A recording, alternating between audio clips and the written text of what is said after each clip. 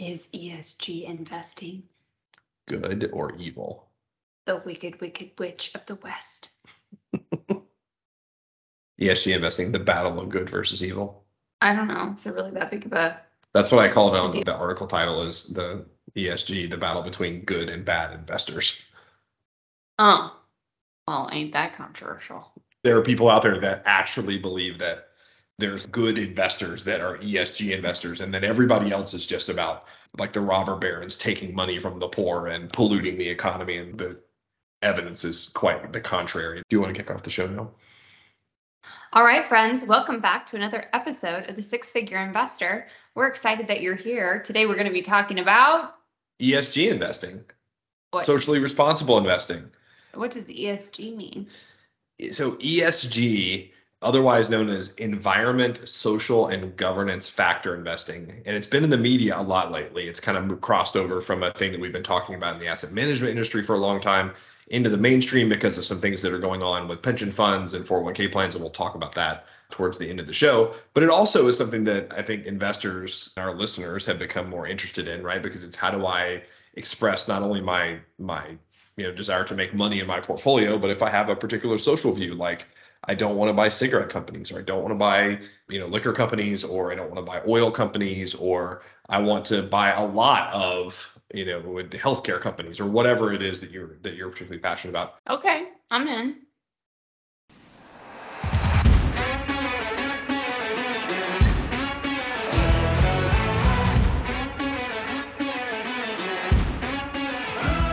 Hello, and welcome to the Six Figure Investor Podcast. Are you a professional who wants straightforward, trustworthy financial strategies that you can act on? Are you entering your highest income earning years and discovering that your personal finances are becoming too complex? We get it. You're a highly competent professional, but you don't have time to go deep on your personal finances the way you do with your day job. Hi, I'm Brian, and helping professionals make smart financial decisions is my passion.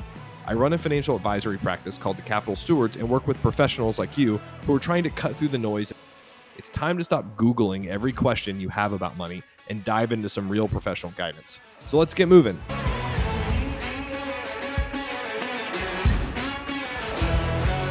So you said that ESG stands for environment, social, and governance factors. Tell us a little bit more. Like, what does that really mean? So ESG investing means taking ratings on those topics into account when asset managers, your investment managers, decide to include or exclude assets from your portfolio. Environmental factors probably are the thing that folks are most aware of. That's things like carbon output, sort of old school versus new school energy, green energy, pollution, deforestation, all those kinds of things. Social factors and governance factors are a little bit more challenging to get our hands around, but social factors for the most part include things like diversity, labor standards, even things like customer experience kind of get grouped into the social factor piece. And then governance generally includes the makeup and function of the board of directors, the executive team, how they work together, how good of a job they do at advocating for shareholders. As you may imagine, what you may think is good for the environment is not necessarily what I may think is good for the environment. And so just like we both have different views of what some of those things mean, the ratings companies that rate companies on ESG performance actually have different methodologies and different scoring models that they use. And so one company might score well in one model and one company might not score well in a model. So there's a little bit of a debate even within the world of ESG investing on sort of how good one company is versus another.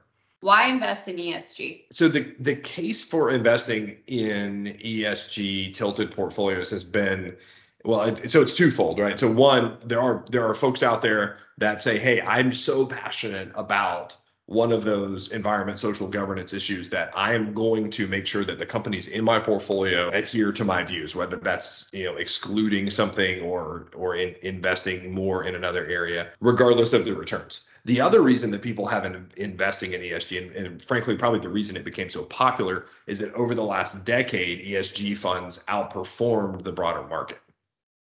Why? Why did they outperform?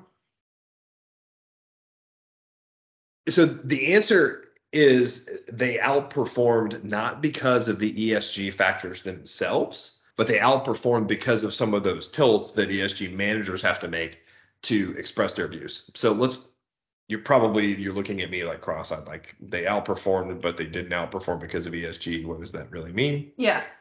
Yeah. Example.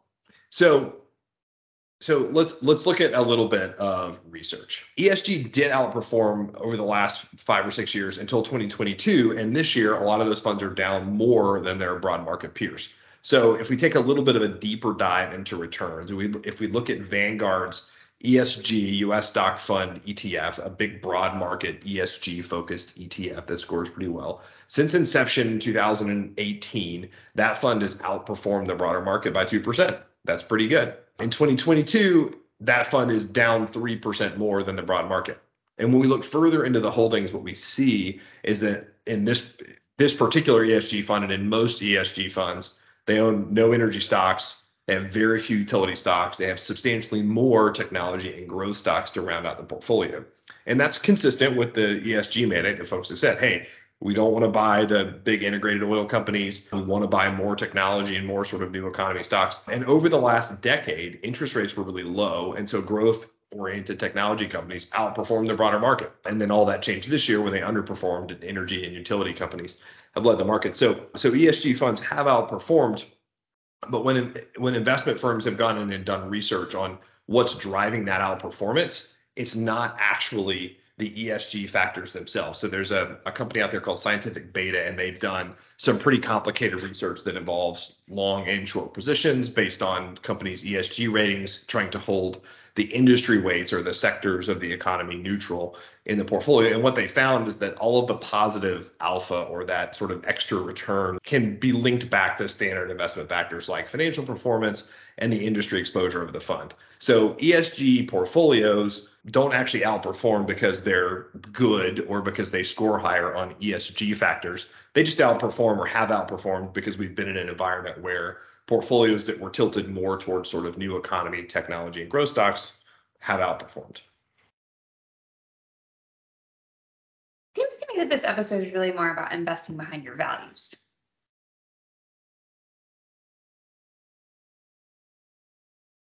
I mean, that's why people buy ESG stocks. Yes. This episode is more about investing behind your values. There's nothing wrong with ESG investing, but you should be investing in a particular fund that has a bias towards or against environment, social, governance factors because you firmly believe in those principles, not because you think that somehow it's going to outperform the market. Does that make sense? Yeah, that totally makes sense. I think as a person, I struggle with this concept. My personal bias is that there's a pro and a con to every company. Like you talk about these high growth stock companies, but they also have cons that come with them. Yes. They're high risk.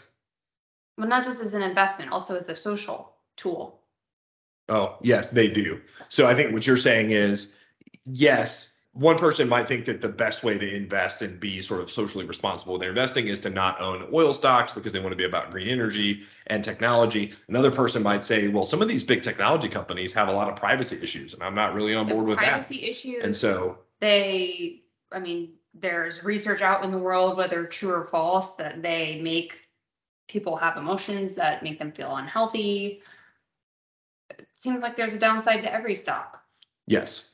And so I think that's an important part of the logic here is that what ESG is to one person is not what it is to another person. And so that's another piece of the challenge is as investors, you've got to figure out what's really important to you. And because the returns are not better necessarily in the ESG world, what are you willing to give up potentially return or take more risk for or not when you think about your own portfolio?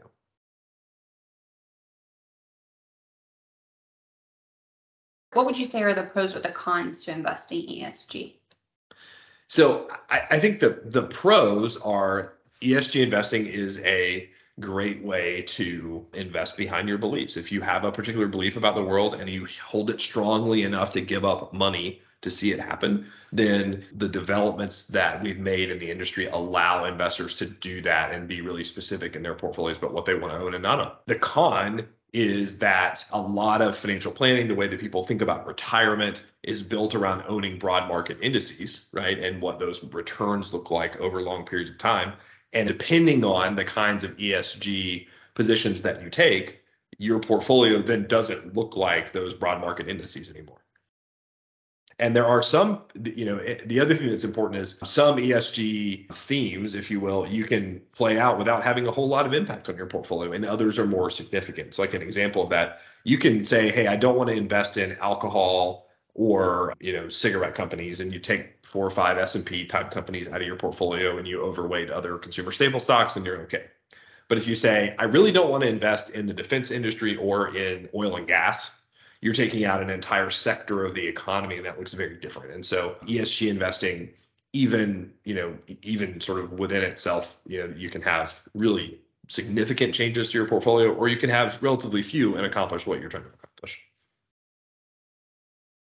So what does it look like from a fee structure perspective? So this is another interesting area, because one of the reasons, and probably not to anyone's surprise, that asset management firms have been talking a lot about ESG investing is that they charge more for ESG funds. So earlier we talked about the Vanguard Total Stock Market ETF versus the ESG US Stock Fund. That the ESG US Stock Fund is about 3 times as expensive as that total stock market ETF. Morningstar, the studies fees, of course, they publish a study every single year. And so the average fee for broad market mutual funds and ETFs is 0.39%. And the average fee for their ESG counterparts is 0.55%. So there's a 41% premium for ESG investing versus non-ESG investing. So no wonder everyone is talking about how great ESG investing is in the world. And that's another, when we talk about pros and cons, that's another downside to ESG investing. Again, the framework has to be, my values are so important that it's worth me paying extra,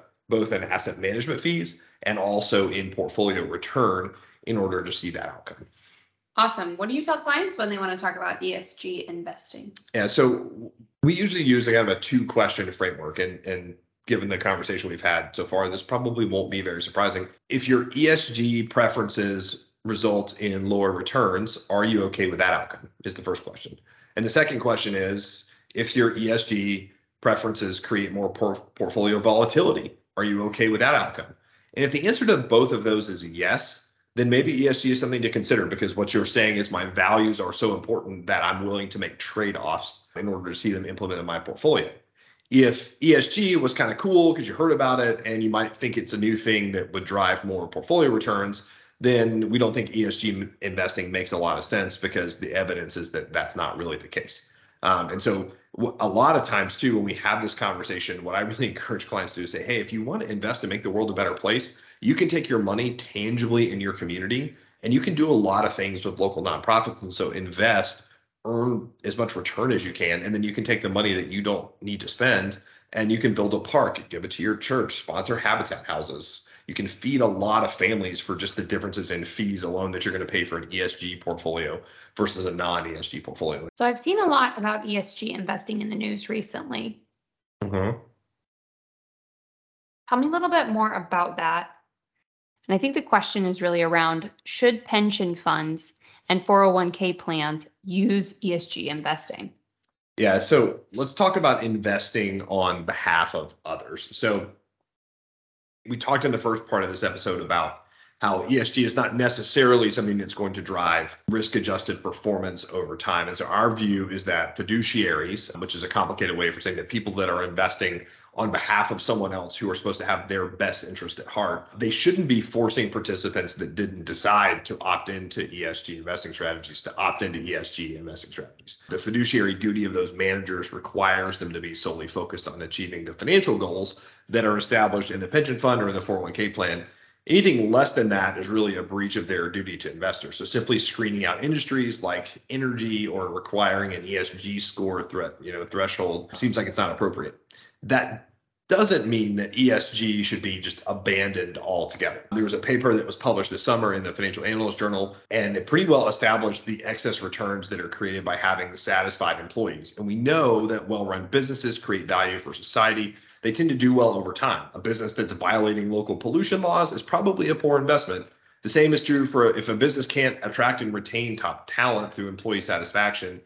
So those ESG factors should be considered by managers as one component of their analysis of whether they're going to buy or sell a particular company or invest in a particular fund. Those factors can be really key to whether or not an investment provides excess return or it doesn't. But it's a part of a broader picture of the things that are driving the economics of those companies, not just simply screening out industries or stocks based on an ESG rating that the participants in the plan didn't necessarily choose. So what we can't do is impact the returns of the people that are in the plan because we decide that a particular point of view is important to take as a company.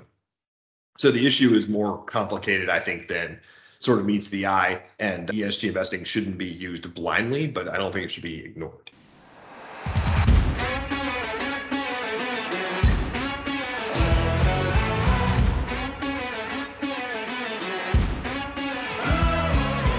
Commentary provided is for general audiences and educational purposes only. It should not be construed as investment, tax, or legal advice for your specific situation. That's why you should talk to a professional. Hello. Past performance of market results is no assurance of future performance. All the information on the podcast has been obtained from sources we deem reliable as of the date of this recording, but it's not guaranteed.